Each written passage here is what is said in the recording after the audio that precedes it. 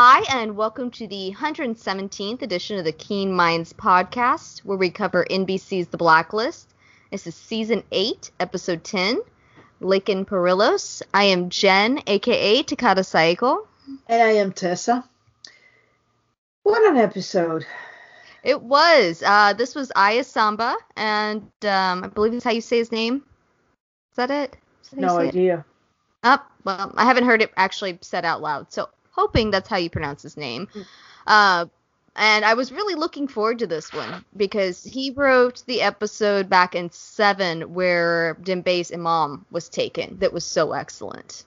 And there were some great moments in this one. I'm very happy that he's been added to the writing team. How did you like it? It was a very good episode. It was tight. It was impactful.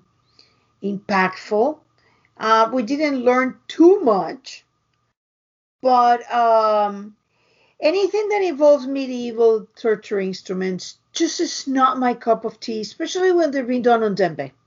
That's fair. Yeah, my statement coming out of it was a great episode, but we got absolutely nothing, or at least very, very little mythology-wise. And I feel like they almost gave a nod to that at the end.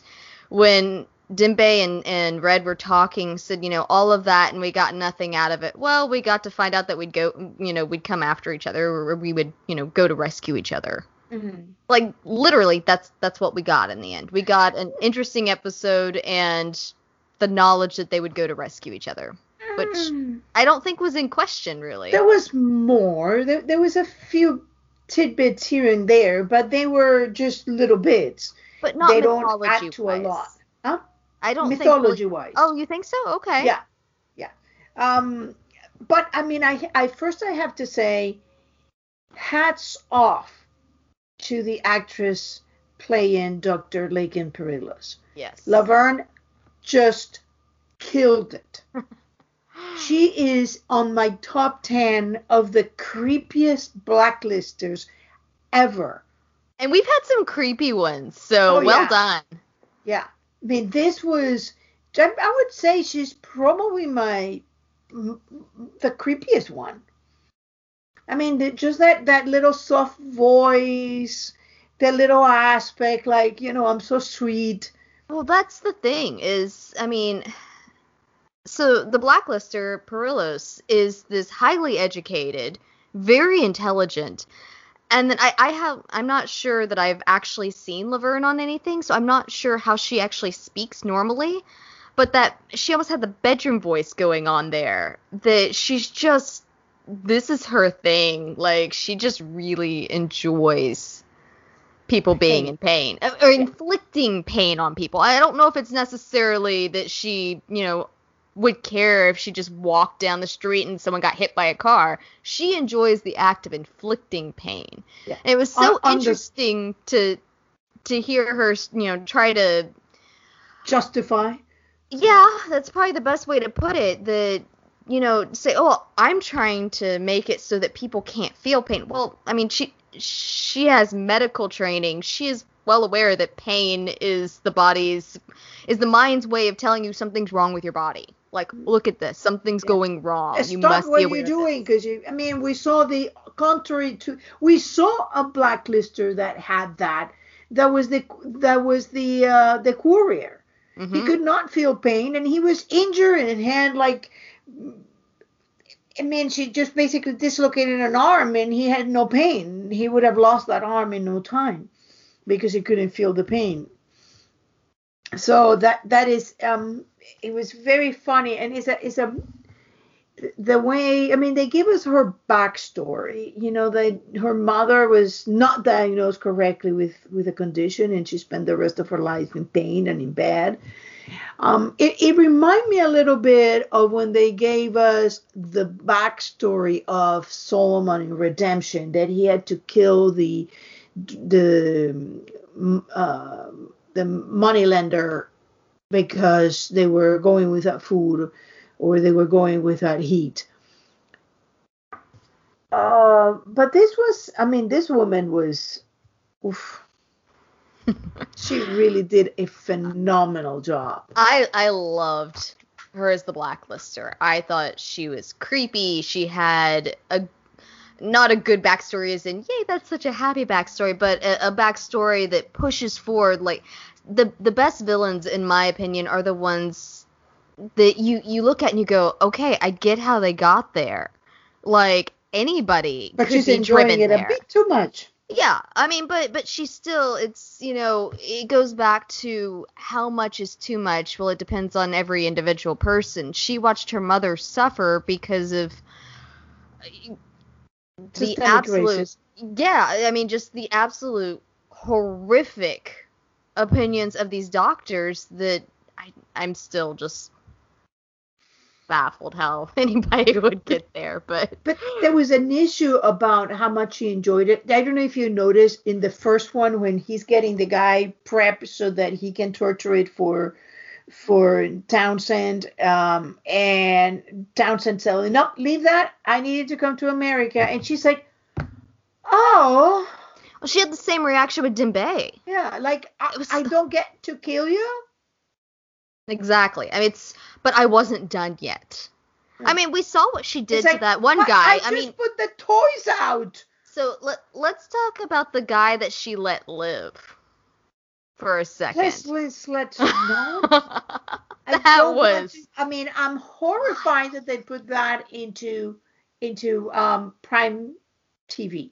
I mean, it's 8 a.m. It's 8 p.m. and that shouldn't be shown. just hope the kids didn't. Yeah, I mean, to be fair, they've sawed people's heads off and put them on tables before.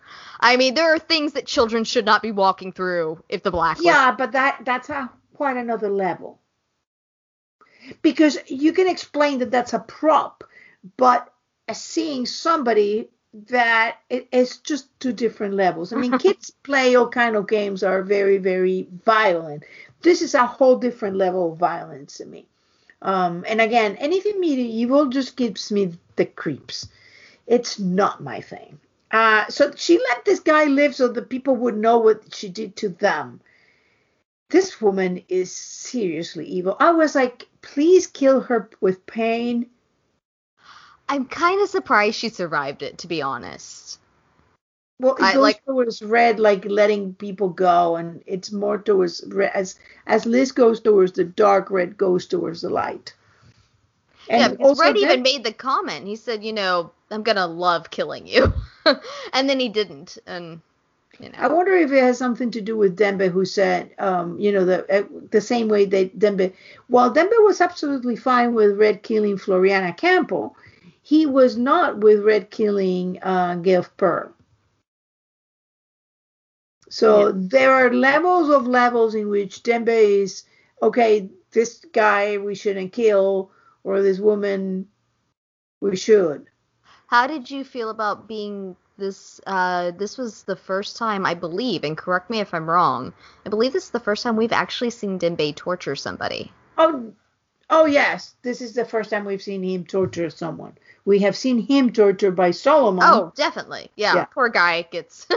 Everybody knows if you want to get to Red, you go to Dembe, but it feel like you should also know if you want to live, you live Dembe alone. Mm. Yeah, I was surprised that they left her alive. Although they left her, I don't know if she was alive or she was paralyzed and dying. I didn't get the impression she was still paralyzed. I think they gave her the Yeah. I mean, they left it ambiguous, so I guess it could have been either way, but I mean, Wrestler certainly thought that she was still alive, and she was with it enough that when But she he didn't looked at talk. when he looked at her and said, you're going to tell me everything you just told Dembe, and she just rolled her eyes at him. Like, But I of course wonder I if she am. rolled her eyes because she couldn't talk. Maybe. Maybe. But we think she was alive, but maybe she was just dying. The fact that she didn't talk more or less tells us something. This was I feel this is going to be one of those episodes that in which there is really a lot more information that we ever really realized we got. What did you think about that relationship, Cooper Dembe? I thought it was really interesting. I do have a potential new theory, the beginnings of a new theory-ish, or more curious thought than anything. The whole "you'd make a good cop" conversation.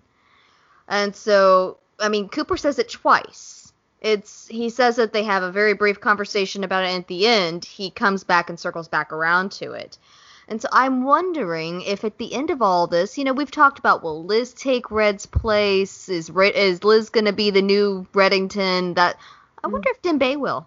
If Dembay will be their source at the end of all of this to keep the task force going. That he will walk that thin line between good and evil, and he will take Red's empire into places he's more comfortable with on a spiritual and soul level. That I could see that in that conversation, because it could. Cooper's brought people into the task force before that are not people you would, like bringing a Mossad agent in, that sort of thing. But I think it might be a stretch to bring Dembay in, because he is on the record as being Red's, colleague, I suppose. And records can be scrubbed. That's true. But I think in this world, especially if we end up with President Cooper or something, pardon him, and then he's there with them. I think it was interesting. I think it was pointed, and I think it's something to kind of file away and keep in mind, because Dembay has been really struggling with this. He thinks there's work to be done and that they're doing good things, but he's been struggling with the way Red's been doing it. So does that mean that at the end of this, when Red falls off the edge, as Cooper put it, will Dembay take a different path so that he's doing what he feels like he must, but in a way that he's more comfortable with? I think it will depend a lot whether Red manages to finish his work, this project of 30 years that he's been engaged on. And I think that is it all comes down to, but it felt to me like that. Cooper was trying to start recruiting them, but I thought it was interesting. And I don't have an answer for it. But that conversation when Cooper says you'd make a good cop, Dembay says, you know what I do for a living, and Cooper says, I know who you are. Dembay's immediate reaction is a black Muslim. Mm-hmm. And I just thought that was an interesting point, because and Cooper, he's like, there are tons of good cops that are black Muslims. That's just true. It was just an interesting statement that he made. Yeah, this episode felt to me that there is a lot of this little snippets that are not going to mean things until later on. And I may be totally mistaken, but if that's the way it felt to me, that there is a lot here going on under the surface that we are just beginning to scratch the surface off. Well, I thought it was very interesting that they used the same writer that they, I don't want to say introduced the questions, because I think it's something that's been a question throughout the seasons. How far is Dembay, this good man, how far is he willing to go with Red? I think that's been a question that's out here for quite a few seasons now. But the episode where Dembay's mom gets kidnapped, where Blonde Cat kidnaps Dembay's mom, same writer, and you had Red, similar issues. Yeah, and you had Red's, very planting his flag in the ground there and saying, no, this, you're either with me or you're not. Exactly. And the imam telling him, you see a good choice and a bad choice. I see there was no choice. Exactly. And then we have the same writer bringing that back around and honestly, like, this parallel is my favorite part of the episode. This idea of, can Red feel Dembay's pain? I think that Perillos' character was looking at, oh, he's a white man, therefore he can't feel your pain. But I think that I don't think that's ever a question with Red and Dembe. I've never seen that as being an issue with them, like something that's influencing. But it was very interesting how Aya brought that around to link it, and for Dembe to say, no, I don't think you always see it. Harkening so back to pains the mom there. episode. Yeah, exactly. And it was such a beautiful moment, and Red's just the choices that Dembe had to make are, and even the imam talk about that, how when he was kidnapped and Dembe had to choose between Red secrets, which the imam said sometimes a man's life is built on secret, and when the secrets are revealed, his life ends. And or Red's secrets or the imam's life, now he's talking about the pain. I think that there is so many levels of that. Plus, Red, like Townsend, are the one calling the shots, and Dr. Laken and Dembe are the one kind of going along with them, even though they're probably both handsomely paid. That does not take the fact that although Perillo is actually enjoying what she's doing enormously, not Dembe. I think Dembe is doing it as a path to save Red's soul. What Perillos is clearly having the time of her life mutilating and torturing people. Till Townsend says, sorry, you can't finish that one, come do this one. And then she gets upset. Yeah, she's like, you mean I got my toys out, you can't get to play? Yeah, well, growing up in the world, I guess. I mean, I like the choice of casting. I think that it was like head on. It was perfect. And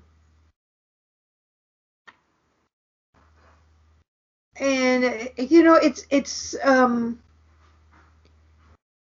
what I like most of this episode and the female torture was the fact that Townsend does something very similar to what Liz is doing with the Cyranoid.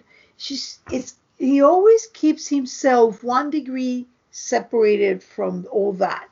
So this doctor has like all this old stuff. I guess she doesn't want to be tracked by the modern stuff, the modern monitors that have all sort of tracking devices. And she has all of them. And she can see like the room and everything around. And I found it fascinating how Townsend is apparently this crime lord. He's controlling it with a business very similar to Red. This guy, he's controlling illicit traffic on the Bosphorus. He's this guy that they were torturing at the beginning. He wanted to know about his runners and his financiers. So I am thinking weapons dealer. Here's the question, though. Was Perillos working for Townsend with the guy at the beginning? Because why do you think so? Because as she's getting ready to put the stuff in, and he gets a call and says, "Oh, I was just about to call you. We're ready to start." Okay.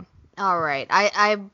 And she's being paid on a regular basis, so I guess she's the one who the guys are, he sends all the people, and that's how he expands his territory. Keep her on retainer. Yep, exactly. So because the biggest portion of the money laundering that he was doing for Townsend was going through Perillos. So that it's a very intriguing notion, because now we have another bad guy. So this is to me is getting a lot of Berlin overtones. Somebody who his family was killed, and quite honestly, I'm not even sure that the family was really killed, or did they fake their death, and what kind of horror did he see that he got to be the way he is now? Yeah, and that goes back to the same thing with Perillos, the backstory that helps fuel the current day situation. For Perillos, it was her mother that had been frankly tortured by the doctors because of the color of her skin. And so now, today, she has basically reclaimed that so that she torture, anybody, depending, whoever she's paid to torture, basically. Yeah. Doesn't matter to her. I mean, it doesn't matter to her what they look like. She, as long as she's being paid, she's gonna get a kick out of it. And so it will be interesting to see with Townsend what happened to his family, because that's a big question mark right now. We've talked about in previous episodes if we think it's his wife and kids. I think it's his wife and kids. It's not his. He was 30 years old. I mean, he wouldn't have. I think that the only impact that you can see is, and obviously it's not his sister, so I doubt it's his parents. Yeah. I think that the willingness to kill his sister definitely sends it leaning towards a wife and kids. Yeah, I think it is a wife. It never occurred to me it was anything but the wife and kids. And obviously the sister doesn't feel too kindly about him because she's down there killing pigs, and Townsend loved pigs. So that doesn't tell me I feel very warm and fuzzy. And Chemical Mary was like, yeah, you thought that getting me was going to get to my brother? So I don't think that there is a lot of good blood there, and I wonder, what exactly happened. That is a fascinating story. Here's a question for you. We didn't see Liz again in this episode. We didn't even see the back of her head. Do you think she had as much to do with this? And how much do you think she had to do with this? Well, it's a very interesting question that I've been pondering myself. The fact that we didn't see her, not even a little bit of it, it's certainly pointing to maybe she didn't have, maybe she just gave her the information of Rudiger and he's out doing something. But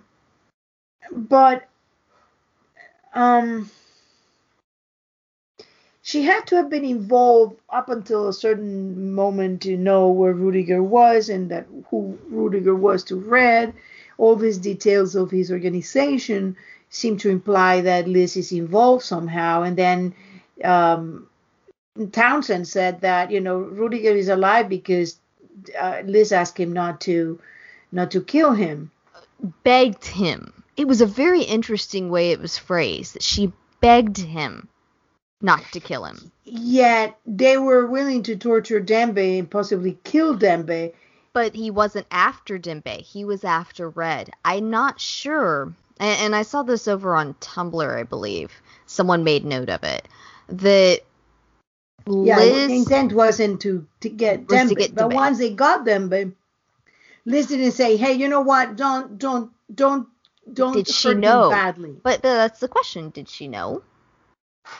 Was she involved? She was very involved in this. But we didn't see her. And that's the thing that catches me. Because last week we saw at least the back of a woman's head that looked a lot like Liz.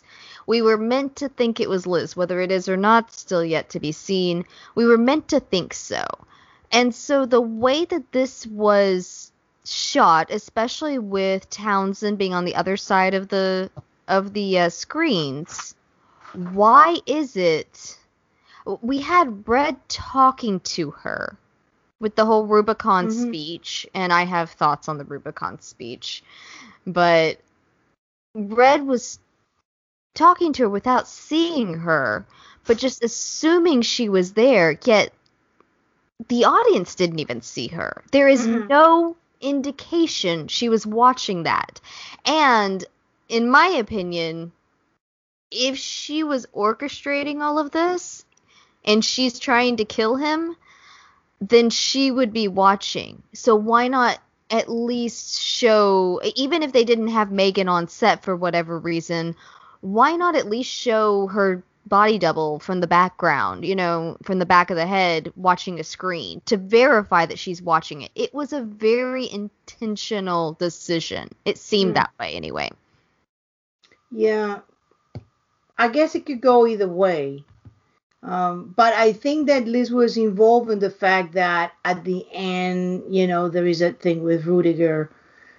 Did you know he was going to be in the punching bag? Oh yeah, yeah. I, for a second, I thought, would it be nice if it's Liz? But oh my gosh, she's gone. I mean, she's really going to lengths that are to me worrisome. I'm not sure, but I do have a theory about all this that you are going to like about that. But let's not talk about that yet, because that goes into the crazy stuff. Or maybe we do. Maybe we do. What do you think? Yeah, let's go. Let's hear your bold assumption that I'm gonna like. Yes. Okay. I started thinking about Liz is what Liz is doing. But most of it, I started thinking about those weird state. We used to call them the Masha mode. You remember Pat back then, she went into those crazy altered states, like glazed and fixed and having auditory changes in the way she was seeing things. And it always felt to me that it was a bit more than simply just her remembering things. And I used to there were people who saying, oh, she just like is defensive of women. I never saw that. What I saw Red being defensive of women. I saw Liz being horrified of being grabbed. The first time that Red says they'll take the girl, Liz immediately started rubbing the scar. The first time she gets that glazed look is when she's over Tom and he's, in the hospital, and she just suddenly looks up and you see her eyes and she had this like mad look, and she goes to the hotel and she stabs Red in the neck. And she's angry. And we see the same look in 222 when she kills Connolly, and she remembers, and it's the same look as this kid, just looks up from the same position and gets this look and then aims and shoots.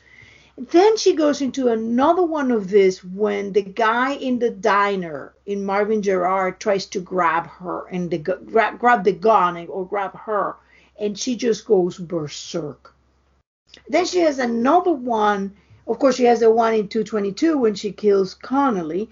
Then she has another one in 303 in Ellie Matchett when she brings the cop that she shot, and she has like the hands are covering blood and they're wheeling him, and she just has like this altered perception, and Red is like yelling at her and she's not even hearing it.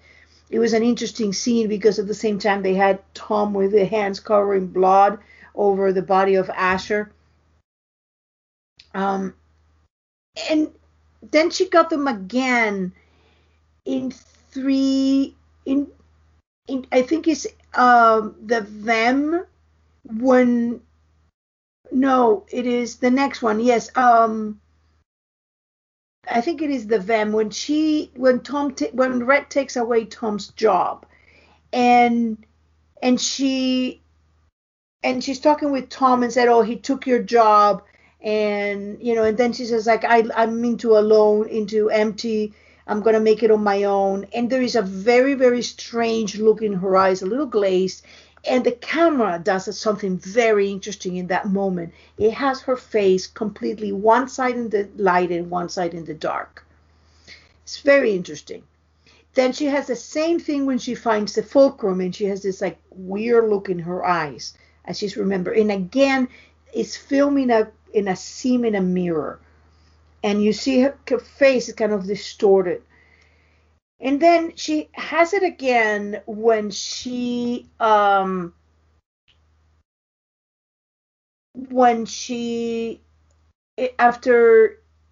I think yes, after when she hears the recording of the conversation between Red and Blonde Katerina. and she sees her killed.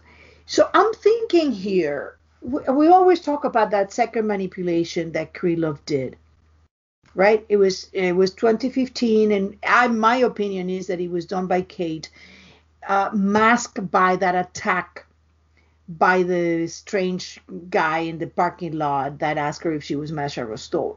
Because after that, she just started very weird, and it took a lot of, what brought her out of that was Tom.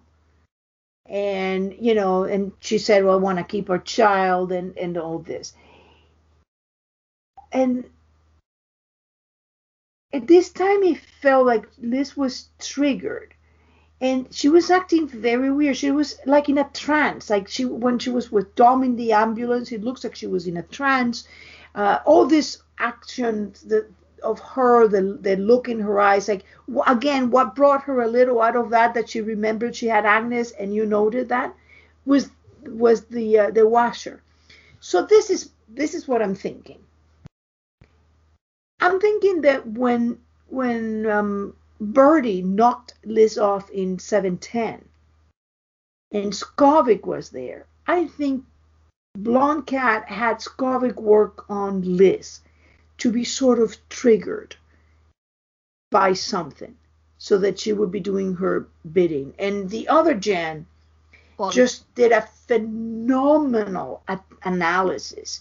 Why assume that this woman will just fold to you when you tell her you're her mother? Why not make it happen? Exactly. Especially when you got the crazy guy there. Exactly. I mean, like, that makes a lot of sense. Yeah. So what I'm seeing here is, then I started thinking, why exactly did Red have that first manipulation? Oh, I was telling you about the other Jen did an analysis in which she compared the things that Liz was saying after 311 with the things that Kate was saying. And the words are the same. And also a fascination with control. I'm not your Lizzie to control. I'm not going to let that control me. It was all that thing that sounded just like Kate. My life with you is very dangerous. I want to give away my child. And meanwhile, she looks positively miserable about the idea of putting her baby for adoption. And she's lying to Tom. She's just not really well. Same thing is happening here. It seems like she's in a trance, that she's doing things that she's not really aware of what she's doing. So I'm thinking that, and she's also basically saying the same things that Blonde Cat said. Like, I'm having a zero noise to eliminate your control over me, as she was saying, like, I'm tired of men controlling my life. There seems to be this. We made the comment back in 803, I think it was. Isn't that where she tried to blow up the hospital room? That it was very heavy-handed, how she suddenly started going, you're a man, you're trying to control me. Yep. Like, there has been that underlying sort of thing throughout the show, which is, that's a solid thing to run with, but it's been highlighted. Yeah, it felt heavy-handed and in a different tone than it has been. I think is the best way to put it. This is what I'm thinking. I'm thinking that, why did Red exactly send Liz when she was a child to Krylov? Presumably to hide her memories away so that she wouldn't remember killing her father or shooting her father, what have you. Exactly. Presumably. Except that if you're going to do that, I mean, if the father is not dead, then just presenting the father seems to be the ticket here. Or leave her to talk about it with a psychologist. I mean, eliminating somebody's memory doesn't seem to be like the most normal thing to do. Or why not replace it with something else? Because exactly. he just took the memory. Exactly. And which leaves a void there that the mind wants to fill the void. Everybody's mind will try to fill a void. So, now another question. Why did Katerina could not take her kid and go hide with the kid? Masha was Masha was a rumor. Nobody really knew. I mean, maybe Townsend knew, but nobody else knew that there was a child. It was much easier to hide with a child. Hey, she could even have adopted another child and then hide with two children. And, she would be one more woman with two children, single woman, whatever. She could have just done exactly that. I mean, just because Liz had a wrist thing, it could have been very easily just do some surgery, eliminate it, just leave it with a scar, especially a child that young. The elasticity of the skin of the child at 5 years old is unbelievable. You can do a lot there, and it was never done. So I started to think, what if that was the excuse for doing it? And what if Liz, who had been taken, was actually had her memory manipulated or her mind manipulated to become a killing machine at some time when she's triggered? And what we talked about that there was something there, training, going back to Alias with the Christmas program, that training the child to be the operative, which would also link back to St. Regis in a lot of ways, where he picked up small children off the street, people of, kids of extraordinary intellect that bordered on sociopathic tendencies, and trained them. This would just be another step in it. I mean, so we have seen another version of that in here, and as you've said again and again, we tell the same stories throughout the show. It's just different versions every time. And so, yeah, I can get on board 100% with the idea that she was trained or situated to be triggered into and we've had a Blacklister that did that as well, that manipulated with the warrior gene, and she has the warrior gene. Yes. So I think that there is something there that when Liz was taken the night of the fire, something was implanted in her memory so that she could become a killer. And I think that's the real reason why Liz had to be placed with Sam and left with Sam, because I have a feeling that those things will be to kill her mother or kill her father. And if you think about that weird phrase that Dom and Red said, look, we want the same thing, and with her help we're going to get it. And Dom said, I wanted her to trust me, and I had it. So I wonder if there is something that in order to remove it, it had to be with Liz knowledge and access, or they're just not willing to take and do another one of these things on her. But I wonder if when Skovic worked on her, basically the manipulation that Krylov did to stop that from happening at the beginning was, again, so we have a first manipulation by Krylov to stop that from happening, a second manipulation by Krylov in which he starts repeating what Kate says, and then maybe a manipulation by Skovic in which he starts repeating what Kate says. And I wonder if that really unlocked the kill Red. And I wonder if that's a reason why Katerina couldn't be with her.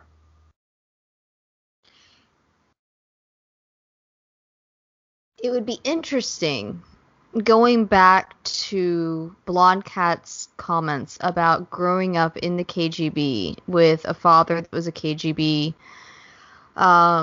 agent, that, the reasons that she became the way she did and the expectations there. It would be interesting to see a situation in which Liz, Masha at the time, she was taken by someone outside of her immediate family, because I don't think Dom, I would hope Dom wouldn't have done it. No, I think it was, and I don't think Katerina would have done it. And so someone took her. I mean, and especially if Red is her biological father, or they thought he was. Either way really would work. And the daughter of Katerina Rostova and Raymond Reddington, if that was the assumption there, then could you imagine? I mean, it's kind of like Scotty Hargrave and Howard Hargrave. I mean, Christopher Hargrave, my assumption has been for a long while that was one of the reasons he was taken, was because he had the potential to be a really good operative, which he turned out to be. I think there could have very easily been a path there that it wasn't just by by happenstance that Bud found him. Yeah. And I think that I could definitely see a scenario where Liz would have been taken and put into a situation and manipulated or what have you, so that this kid that has all of this potential to be this badass operative because of her lineage. I mean, even just on her mother's side, even if it's not Red, but introduce the idea that Red might be her. Even if it's Raymond Reddington, not Red, that still was a... It depends on who Raymond Reddington is, because I think that this Red took that name before the Navy. Mm-hmm. And so... But regardless, even if we just take her mother's side, that's a pretty staunch lineage there. Yeah. And so to do that, yeah, I could see it, definitely. And so anyway, you said that it become a weapon. Yeah. And if you think about the history of the show, how many stories do we have in which people are made to be weapons against others? Starting by Berlin. Whoever sent them those bones was making sure that Berlin was going to not just go kill Red, kill his wife and his daughter. I mean, they've done it. Milton Bobbitt was exactly one that took people and turned them into weapons. There's a whole lot of stories in which people are turned into weapons against another person. So I think that this is not too far. And my second crazy theory is that this venom that this woman gave him is going to cure him of his existing malady. How? I have no idea. But if it was poisoning, if he was really poisoned, and this is the long-term effect of the apothecary's venom, this other venom might turn out to be or the antidote might also help.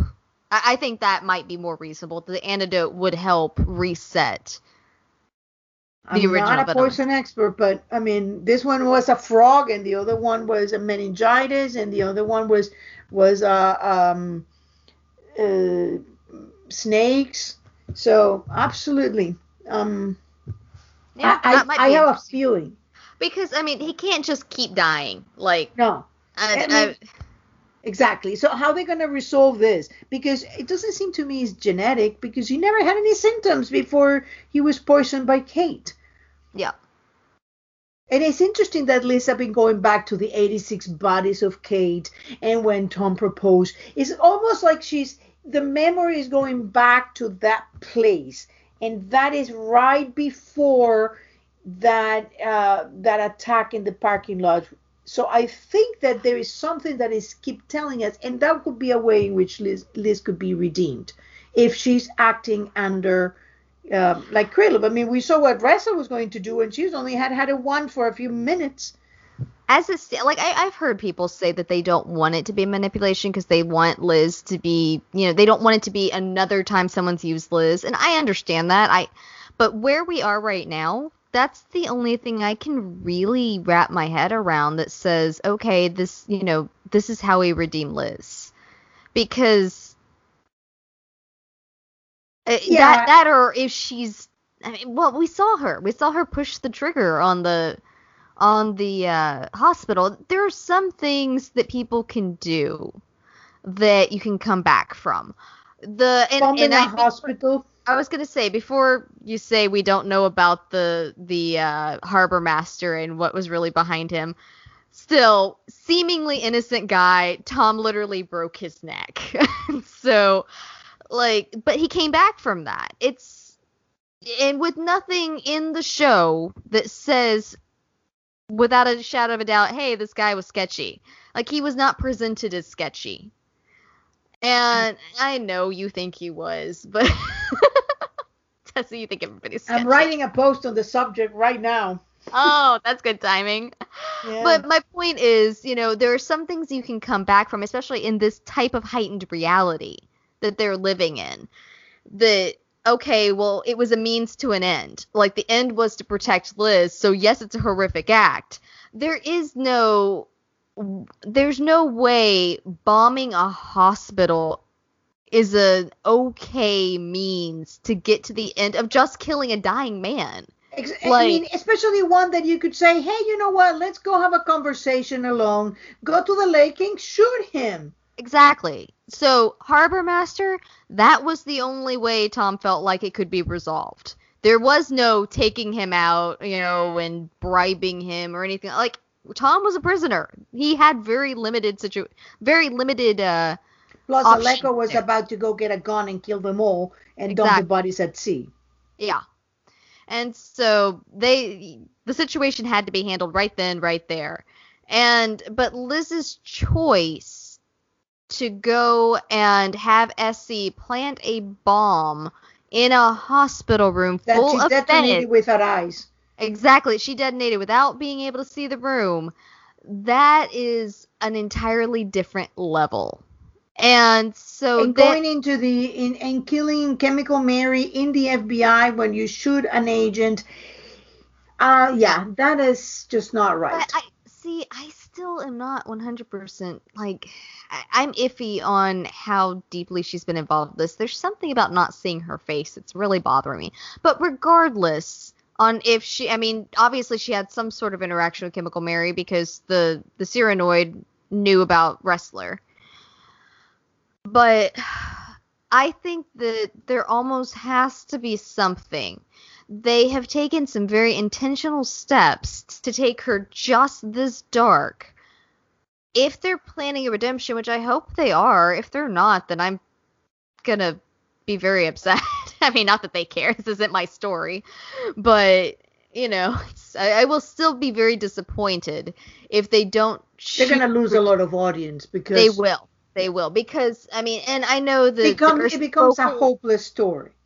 Yes, that right there. Because, Yeah. like, there's a vocal group that shall remain nameless in the And fandom that hates her, but they've hated her for years. That's really neither here nor there. it The is. average viewer will find it hopeless if she And dies. I guess you could have an ending in which we always think that the one who dies in the end is Red, and you could actually have Liz being the one who dies in the end, and the last thing is Red taking Agnes by the hand and saying, have I told you the story how you met your grandmother, or something like that, just something like that, but it just doesn't seem that is where they're going because they're making it so intentional. It's hard to ignore how much they're making us hate Liz. And even though I like Liz, the last few episodes, I'm like, you know what? My Lizication is working fine. See, and that's the thing is I think that not seeing her is what puts you into that state of mind. If we saw her, if we saw what was Oh going on no, I behind the was getting in scenes, that state of mind where she was the last time I saw her with well, they did release something sometime this past week that said this is a writing choice to have Megan not see Megan's face. This is an intentional writing choice. So it's not that Megan is, that there's anything well, going on with her. I think that they're filming now. They're gonna start seeing, because it's an interesting choice that we're gonna get next week, a repeat of 16 Ounces, which was the moment in which he just went berserk. So it seems interesting that that's where we're going back to that precise episode. Yeah. So, I honestly think that there is something to this, and we're going there. Rudiger was an interesting choice to have as a poor guy who gets almost like the pinky. It's another person who almost lost the pinky. So that's the last finger that wasn't taken on his own. So now we got Rudiger almost lost a finger. Naomi lost one. Leonard Cole lost two. Who Who lost 3? Oh, Pete Yeah. McGee lost 3, and then the guy in in Cornelius Rock lost 4. It's a lot of missing fingers. Really are. Yeah. Yeah. So let's talk about Rudiger. Oh, Poor Max. I Rudiger. love Max. I definitely thought about in this episode that if Liz, assuming Liz is orchestrating all of this, we've got a lot of Kate vibes going on because we saw Kate, intentionally take away Red's people. That she took his most valued employees away from him piece by piece by piece. And she threw him in prison. She kill any of them? I think she did kill somebody. No, she threw Marvin in prison. She threw Joe Paracho in prison. Mm-hmm. And she basically framed Dembe for the poisoning. But she killed Baz. Yeah, she murdered Baz. Yes, she killed Baz. Which That's I was true. Always really bummed that we had to find that out in an article that Baz was dead. Like, she shot him, but it's the blacklist. Just because you shoot someone doesn't make them dead. Like, unless you shoot them. Yeah, it was pretty point blank, and that was a big gun. It was, but it's also the blacklist. I mean, Tom Keene got gut shot point blank 3 times and then locked away with, out of the hospital surgery on a rusty boat for 4 months and somehow survived without a scar to be shown. So, it's the well, the scar situation is... yeah, I will never be over that. The guy was being shot and stabbed. Yeah, I mean, so, like, I felt like Baz was more of a fan favorite to just say, oh yeah, didn't you know he was dead? No, John, no we did not. Thanks a lot. You forgot to write that in, buddy. Yeah. How about, the fact that he was in there, he's like, I guess he's done. What did you think about that Rubicon speech? Because you said you had thoughts. The Rubicon speech. So I just remember sitting there and listening because James is phenomenal with those kind of speeches. He really is. I mean, there's just not that you want to way around it because he is Red. I cannot imagine another actor playing Red and getting the same sort of oomph that we've got with James. He was just the only one to play him. And these are the exact moments why. Because how many people can you think of that are strapped to a chair? And that was another thing. Is he's talking to Liz. And typically the way that kind of thing would be shot isn't just on different angles on James. You'd see something of Liz on the other side. She's the recipient. You never saw her. And that was really bizarre and stood out to me. So that's the first thing. But when it comes down to Red, he's talking about how he's crossed that river before and he never wanted her to be there. That was never the intention. And that, he was so upset that, he's witnessing this part in her life. And I just looked at it and went, oh my gosh, that's such BS. I think he believes it. But to be saying that made me so angry at him. Because you've got... Okay. Yeah, I have opinions. You do. You've got this man that knows who she is. He knows that she's inclined to this warrior gene. He knows who her mother is. He knows how she was raised. He knows that that when her husband got stabbed, he just met her, quote unquote, and she walked in and stabbed him in the artery. So he knows that she has this ability to be pushed towards and over the edge. And he did it again and again and again. And after Tom's death, he took such a stance on assholery that it was mind-blowing the way he reacted to her on that. Her husband was dead. And his response is, well, basically served him right. Because he shouldn't have gotten involved. Wasn't his secret. He just was a complete jackass about it. And somehow continuing on this without showing an ounce of no, he showed emotion. He showed no ounce of empathy towards her, or even sympathy for that matter. He kept pushing, and then he's shocked that he's pushed her over the edge now. Where does he get off being surprised and going, oh, I just never wanted you here? That's what we call gaslighting. I don't think that you are judging Red. I mean, I see where you're getting from. I do. I mean, you're on this side and always been on this side. I see a very different situation. Why? Because I've always felt that there is a reason, a very compelling reason, besides shame, which I think there is an element of shame, in why has Red not told this thing square. Because the interesting thing with Red is that if you think that's the only way he reacts, go back and look at his interaction with Jennifer in that restaurant.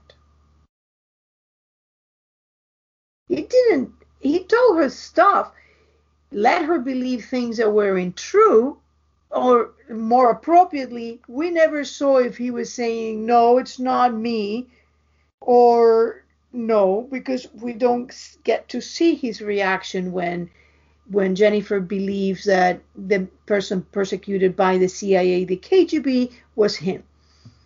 But when I see that, the fact that Red can't actually just talk plainly to Jennifer about why he was in hiding, why he was a criminal, why he abandoned them he called them an excruciatingly painful solution, but effective solution. So it seems to me that there is a reason. I may not know what the reason is, but there is a reason why Red is always gone in a roundabout manner to Liz, even though I do think that he is giving her answers, but it's not answers that Liz accepts. And in fact, had Liz really been wanting answers, she did a DNA test. She's told more than once that the only thing she ever wanted to know was, if he wasn't her father, why him? Why come to her? But if she wanted that answer, she did a DNA test. She could just call the lab and say, hey, I lost my test. Can you just reissue a report? She doesn't want that. She doesn't want the truth. She wants to be accepted. She wants to be claimed. That's what Liz is doing. Answers she could get. She could get DNA, test him again. That's not what she wants. It's a fact that Dom, before telling the story, didn't want to tell her anything. Is that he lies? Is that she's not being embraced as being, you're mine, you're my child, you're my family, you're my granddaughter. It's that she's being every time pushed aside. Abandoned. Yes. But that doesn't, and I understand where you're coming from on Red having a secret and a reason for a secret, and I agree. I think that he's protecting somebody that he feels he has to protect.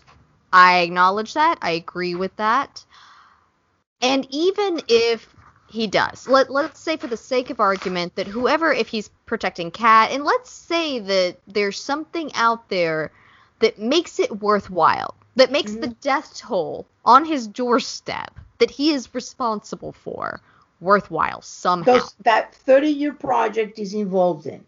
Okay, but let's just to have a baseline that we can both agree on. I don't agree with it. It's worthwhile, but let's start there, just for the sake of argument. There is something that he's doing that for some reason is more important than what he has done. Exactly. And this ties into what you just said about Liz wanting to be claimed and accepted, because I agree with that. I mean, you hear people that are adopted talk about that, in their lives, that they feel abandoned. And you see, even just in this show, you see the reaction of that. Tom did not want anything to do with his biological parents because they abandoned him. He wanted nothing to do with them. He wanted nothing to know about them until he came face to face with Howard, and then suddenly answers became the end all. Yeah. When he saw that their pain was real, it took a while for Tom to accept. Like, his mother mourned him, and his father has been looking. He had a freaking walls of clues about finding him. Yeah, and yet he had photos of him from season 2 and didn't come to him until season 4. But regardless, there is a time for everything. My point is that, let's say Red has a fantastic reason that makes it okay that he's kept this. That doesn't immediately wipe away his reaction to things. He could keep his secret without being an ass about it. And season 5B, he went out of his way to treat her and belittle her like her husband's death meant nothing and she should just get over it and move on.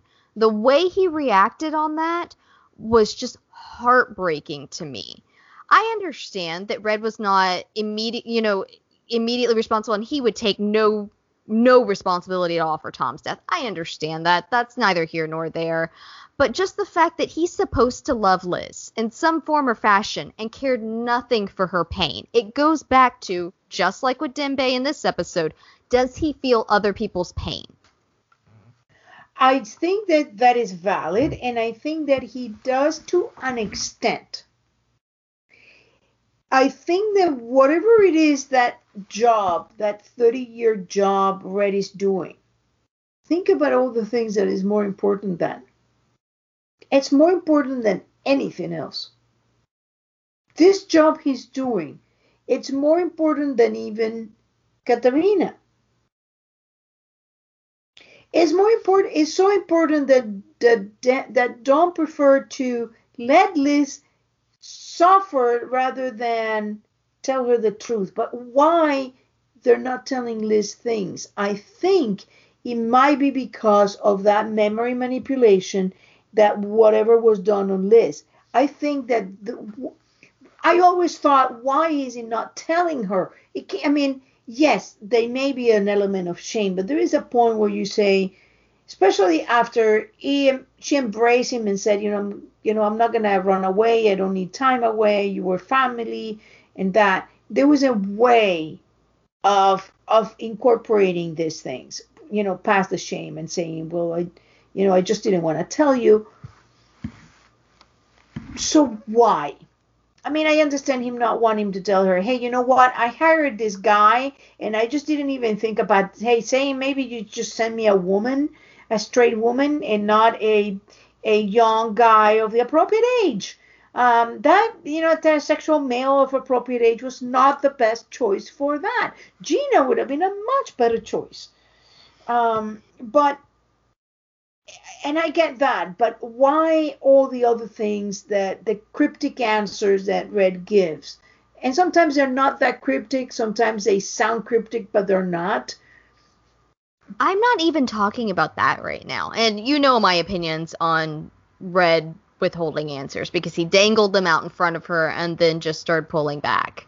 It's a manipulation tactic that he uses. But even just beyond that, there's a way to say, no, I'm not giving you this because I don't think you need it, deserve it, insert reason here, without reacting. It was like he was excommunicated. No, not even that. It was like he was having a blast with their cat and mouse game. He was reveling in her suffering. I think he did. He was reveling in her suffering. It's exactly the same thing that happened in season 3 when she dyed her hair blonde, and he was like, I think that he was having a bit of like he, instead of seeing Liz, he was seeing Katerina. I think there was an element there that Red was enjoying or seeing in Liz the relationship he had with Katerina.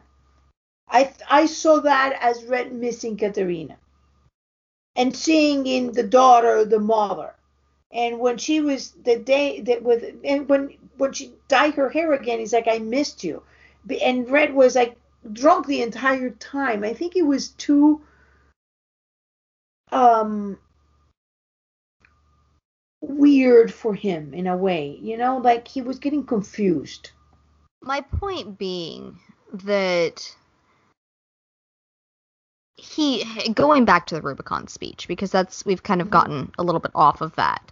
My point being that the way he pushed her, even if we take the fact that he refuses to give her answers off the table, the way he's treated her and just refuses to acknowledge even that, okay, say he feels like he's entitled to keep this or should keep this for some reason, that doesn't negate the effect it has on other people. You can be right and still hurt people. That doesn't mean you should say, well, I'm right, you're wrong, and you just need to, cowboy up, I suppose. He has no, I don't want to say ability within himself, because suppose I want to have more faith in Red that he can be somewhat human here, and acknowledge that even though he feels like he has a good reason to do what he does, it still harms her. And so to turn around and go, I just never wanted this for you, is so I know horrible. Can I offer another perspective on the speech? Because you're like, I know you're hating Red and you're hating Red, but this speech has a lot of interesting things besides what you just said. This goes back to what Red tells Cooper, that if Liz kills me, she is going to go to a place that she cannot come back from that.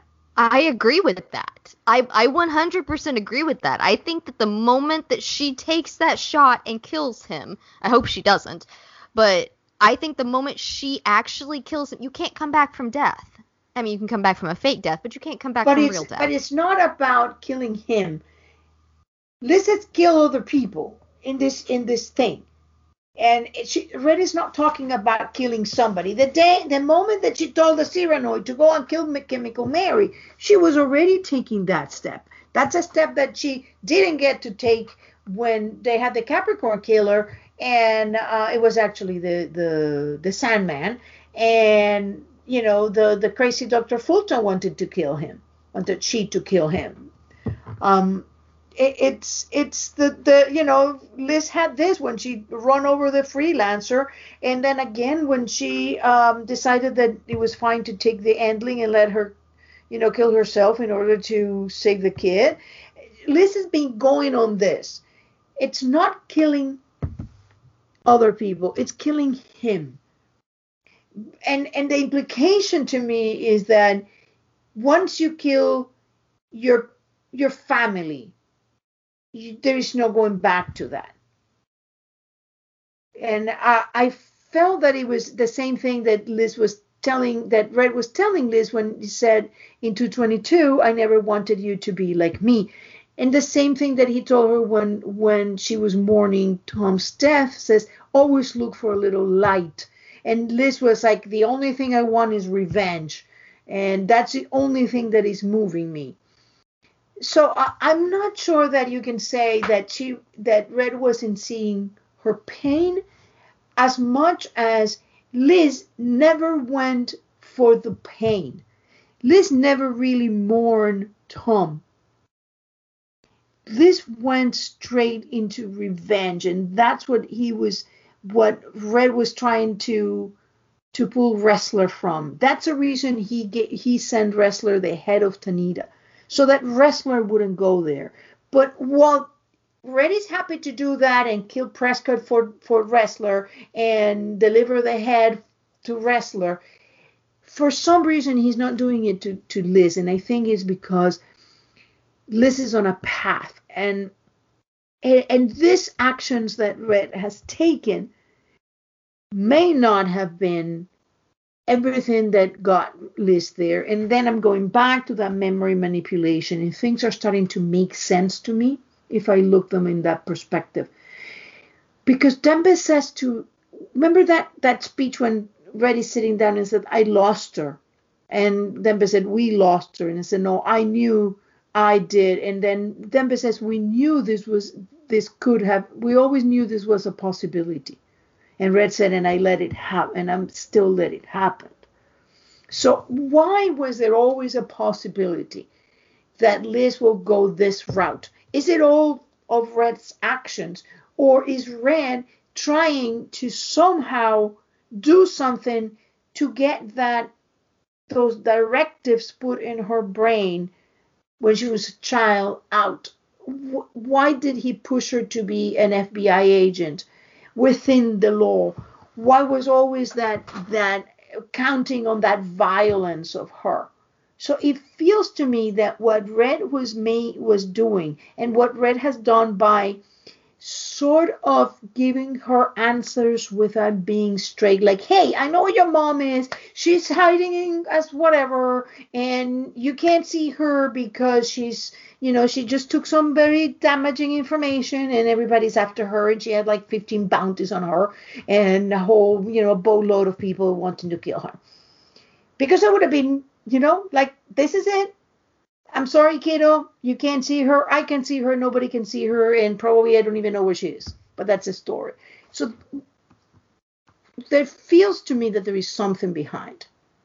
And I'm starting to think of this memory of, not a memory, but a sort of directive implanted to make her. And I've been having this weird thing when remember when Liz surrendered to the Russian embassy and she said, I'm an undercover operative. There was something about that just gave me the chills. Yeah, you mentioned that I think last week. What if that was something deeply implanted in her childhood? Yeah. Well, I suppose only time will tell with Reddington. While I appreciated James's fantastic delivery of the speech, the more I thought about it, the angrier I got with Red. And so it's time will tell. We'll see what's going on with Liz. We'll see what's going on. Let me before we let go of this one. We have always remarked how when we met Liz, there was this like, oh, cute couple. But underneath all that, we knew that Liz was weird. She was throwing coffee cups at Tom when she didn't agree with things that Tom did. That's usually considered aggression. She was standing there and like, we need milk. I'm going to take the car. Not, honey, I know that we agree that you were going to take the car, but I really need the car today, or you're going to have to drop me at work. No, I need the car. We need milk. And did you take the dog out? Because I'm standing in pee. And Tom is like, it's your dog too. So there has always been something about Liz that it's not quite there. And not only that she's a narcissist, she is a narcissist. Everything that she has accused Red of or Kirk of, she hasn't. She's narcissistic.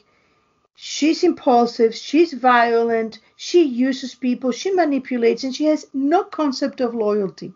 I mean, a ramen wrestler. I mean, it doesn't get any lower than that. And Aram keeps trying to defend her. I described him in our group chat while watching. I said, Aram is all of us right now. We keep going, maybe there's another angle. And I hope there is another angle. And maybe that's just the writer's way of keeping that hope alive in us. That maybe there's something we're not seeing yet, or we haven't had, confirmation of yet. Maybe Aram is right. Listen to Aram. But it also sounds, the way that it sounds in the middle of those moments is this desperation for it to be right, for him to be right. That it can't possibly be what Liz is doing. Liz can't possibly be working with this group or doing that. And he's seen her use his signature. Yeah, I mean, he's straight up seen it. She's used everybody, and she exposed Red as an informant, which basically exposes the task force. She's using all the moves that Kate did. And I always go back in there to remember what was Liz's code name for Tom? Mockingbird. Oh, that was Tom's code name for Liz. Yeah. That you said Liz's code name for Tom. Oh, no. The other way around. I was like, I didn't think she had one. Yeah, no. Yeah, Liz's code name from Tom. Yeah. Yeah, was Mockingbird. And I find that interesting. So I wonder about this. I wonder if everything they've been telling us with these little details add to that. And that would explain why Red hasn't been more forthcoming, especially when we can see that he can be more forthcoming. We'll see. It would make the Chosen One certainly a very different Chosen One story.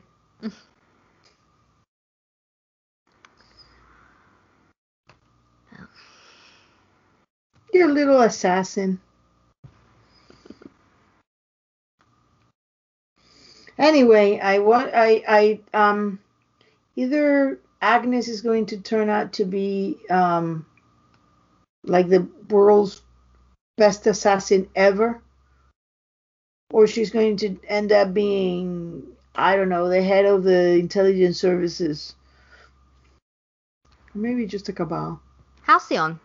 Mm-hmm. She's the heir apparent right now. Mm-hmm. Oof, that kid had it on all sides. Yeah. I'm sure St. Regis would love to get a hold of her. Oh, I can see Gina like, yeah. Hi, have I told you how I met your parents? Yep. I'd love to see Gina back. I would too. I love Gina. Gina and Matthias. Like, those are two that I really want to see back. So. I want to see Wrestler meet Gina again, especially I want now to see him. I'd like to see him being forced to work with her. Yeah. And Solomon. Oh my gosh. It'd be amazing. I miss Nez. Honestly, I just miss Redemption. It was sad that it wasn't renewed. I loved it. I don't think they ever gave it a fighting chance. They didn't advertise for it. They didn't do anything with it. And then they just sort of dropped it in the hiatus period for Blacklist, like it was just going to be watched along the way. And John sat there and said, oh, we want to create a thing that, you know, you don't have to have watched the Blacklist to watch this, which was total BS, because you did have to watch it. Like, you wouldn't have had connection to those characters dropped in like you were. I thought it was fun no matter what. Oh, it was fun, but you and I are deep into the Blacklist, and so I don't know. I don't think it was designed, and I'm not even sure how they would have designed it. Unless it was never the intention. Yeah, I don't know, but then they never answered, and I'm hoping someday they'll answer all the questions they opened up for it, but they didn't there. They didn't even broach them for the most part. It was... I have a feeling they will. I hope so. It's the one time that John's pacing issues gives me a little bit of hope. At least I will always have hope that he'll answer some of these questions, even though they'll be like 5 seasons later. Well, and I'm doing a series now, and I'm looking at the way something is introduced and then brought back, the same kind of story or the same kind of situations. You'll be amazed. 89 episodes later, 110 episodes later, and we're still bringing things back from way then. Oh, he's writing one long feature. That's what he's doing. His background is in feature writing. And so he is, which the pacing is not fantastic in a lot of places, but it is what it is. As long as I get the ending that he talked about having, in mind when he started this, at this point, that's what I'm here for. I need to know how it ends. If not, we always have Dr. Laken Perillos. We need an So that answer. she can add that to her torture. Yeah, Her we need torture an protocol. answer. No, or just get the Johns. We need an answer. No, don't torture the Johns. We need them to be in a good headspace. I'm not gonna do anything. I'm just gonna remind them of late Dr. Perillos. I was gonna say, please don't threaten our showrunners. Start hearing the helicopter over Tessa's house. You know? I need answers. Just like to say, we are not threatening anyone. We do not condone the threat of any writers on this podcast. But we need answers. And he did say that he was going to give it even if it was with puppets. I've heard that, yeah. That cracks me up. What would you prefer, puppets or cartoons? I wasn't crazy about the cartoon design at the end of season 7, but it was also COVID, so we were in really weird situations. I think I would prefer the cartoon though. Than the puppets. Yeah, than the puppets. I mean, okay. So our order of thing is cartoons, then puppets. I mean, if those then a story. I mean, I would even go and see him like sitting down in a chair and tell us a story. Yeah, I just need to know. I mean, I just need to know. There's a lot of people who are suffering thinking that this might end and we never get an answer. It's a fear. It's a legit fear. Because, I mean, he doesn't own the rights to the story anymore. That's such a weird thing for me, especially someone that wants to write for TV. It's like the idea of giving up the rights to the story that you spend seasons upon seasons creating is so bizarre. So, I mean, theoretically, if NBC and Sony shut him down, I guess they could say you're not allowed to divulge the end. I don't know if they would or not, but, that would suck.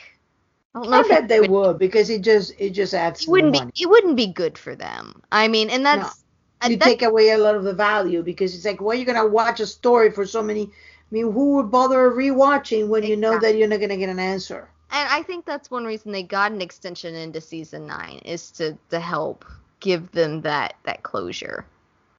I'm going to surprise you, but I don't think that 9 is going to be the final one. This is the show that never ends. God. Yeah, I mean, I've been having this bad feeling about it, or good feeling about it. I mean, it's great to have the show, but at some point I want answers. Yeah, and I totally understand they cannot give us an answer. I just totally get it. The moment they give us one, they give us the whole thing. Yeah, I think I would be curious to know if John would format this knowing what he does now, eight seasons in of being a showrunner, if he could do it all over again, if he would choose the same layout, or if there were adjustments that he would make. I don't know. Interesting question. I would love, and and maybe there'll be some panel. Hey, maybe one day when this is over, we'll get him to come and talk to us about writing this. Right. It's such an interesting show. I personally think it's incredibly well crafted, and the way that I'm seeing the links, I'm just in awe of the writing and creative team. There's a tremendous amount of talent. It's as frustrated as I get with Bokenkamp, the man has an amazing mind for mystery. Yeah, and I just wish that they wouldn't thin it out. And that just comes with having so many seasons. It's just not even the seasons, it's the number of episodes. Yes. 22 episodes a season. A lot. It's a lot of episodes. Yeah. So there is and I appreciate the fact that we're getting so many episodes because it allows you to get into details that otherwise you wouldn't, or it would be so dense that it would be almost impossible. Yeah. It's a mixed bag. That's what it boils down to. But I think that 11 episodes a season would be the sweet spot for it. Not that we're getting it, it's just meaningless talk. Yep. Do you have anything else? Nope, I'm good until next episode, which is 2 weeks from now. Yep. And Tessa and I are going to take a look at those questions that we have sitting in Tumblr right now. Let us take a look. Hey, maybe we'll just get on and talk through them. Yeah, maybe that's what we'll do next week. Yeah, it's a possibility. But yeah, we'll keep an eye out. We might do that instead of just answering them. We may do a night of submit questions and we'll talk about them. Oh gosh, there's a lot of questions sitting in Tumblr right now. And I've had somebody over on Twitter that I keep trying to remember to answer you. Friend on Twitter, I am so sorry. I am the worst at Twitter. Like, I'm bad. I'm bad at it. Honestly, I'm just bad at answering. Really Can they just go on Reddit and talk to me? Oh, we've just been going back and forth on Twitter. Cool ideas and stuff, and like, it's not that I don't want to answer them, it's that I tend to look at Twitter first thing in the morning when I wake up, and I'm like, oh, someone said something, I need to remember to answer them after I've had coffee and get some work done, and then 3 days later I'm like, oh yeah, I never answered them, and it just continues in that fashion. Story of my life. Yeah, it really is. All right, guys, you can listen to us on SoundCloud and iTunes, and you can talk to us on Tumblr, on Reddit, Facebook, Twitter, and I think that's it. And eventually we'll answer. Yeah, we do see them. We do think about them. Don't worry. You were not being totally ignored, I promise. Not intentionally. Anyway, until next week, stay safe. Yep, bye-bye.